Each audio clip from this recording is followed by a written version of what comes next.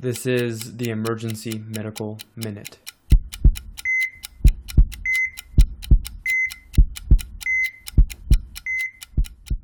So elevated ICP patients, you see a lot of those here being a trauma center and a comprehensive stroke center.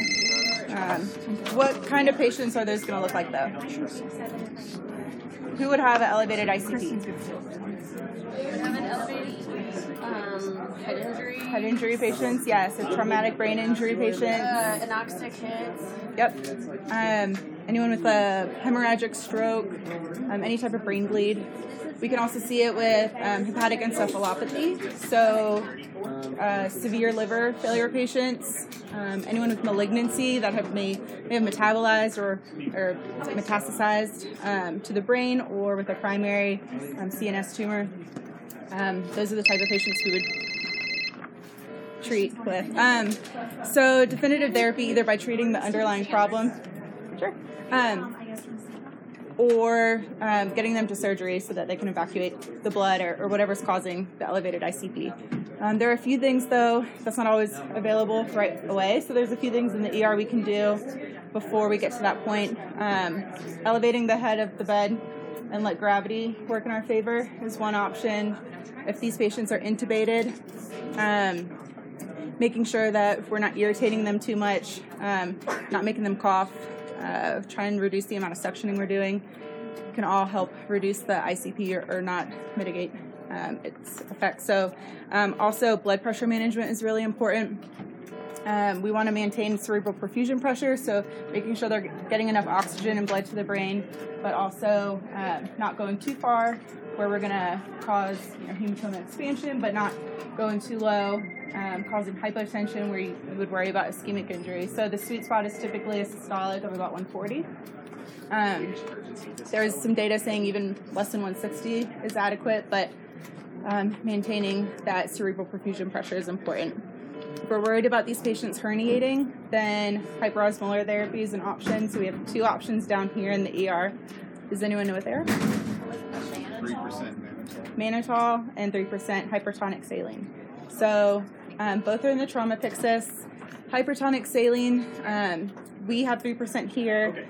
Most of the time I've seen it as a continuous infusion, where it's 30 mLs an hour, and then it's titrated based off of serum sodiums, normally in the ICU, where they target a sodium of 145 to 155.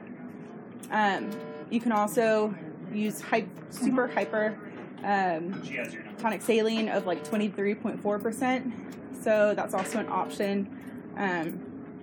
And if you want to do intermittent boluses to reduce the ICP quickly, those are options with the 3% as well as the 23.4%. Ideally, we'd like a central line because peripheral lines don't typically accommodate well to the tonicity of these drugs.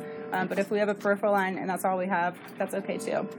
Mannitol is the other option that we probably use more often down here acutely.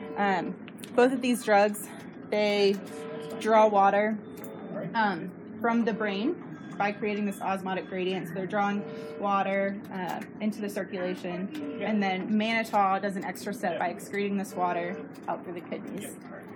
So with mannitol, it might not be the best option to use with patients with pre-existing renal failure if we are not able to excrete the mannitol out of the body.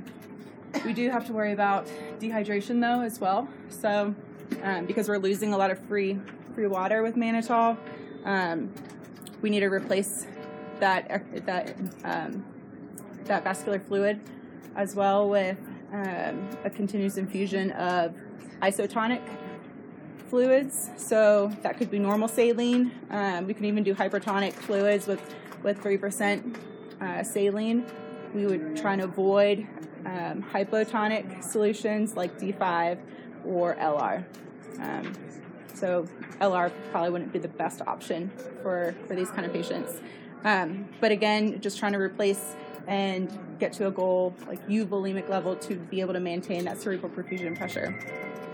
Mannitol goals or dosing is anywhere from 0.25 to 1 gram per kilo. You can even go up to 2 grams per kilo if you're really worried. That's kind of like a last-ditch effort. the interesting thing with mannitol that happened with our patient earlier this week is you have to inspect the bag of mannitol every time because it can precipitate really easily. So it's really sensitive to temperature. So in colder environments, in the OR very often, but even here, this was in our trauma Pyxis, it precipitates with these crystals that are super crunchy and hard. You can't always see it though, so this one is very visible. Does anyone know how to get rid of it?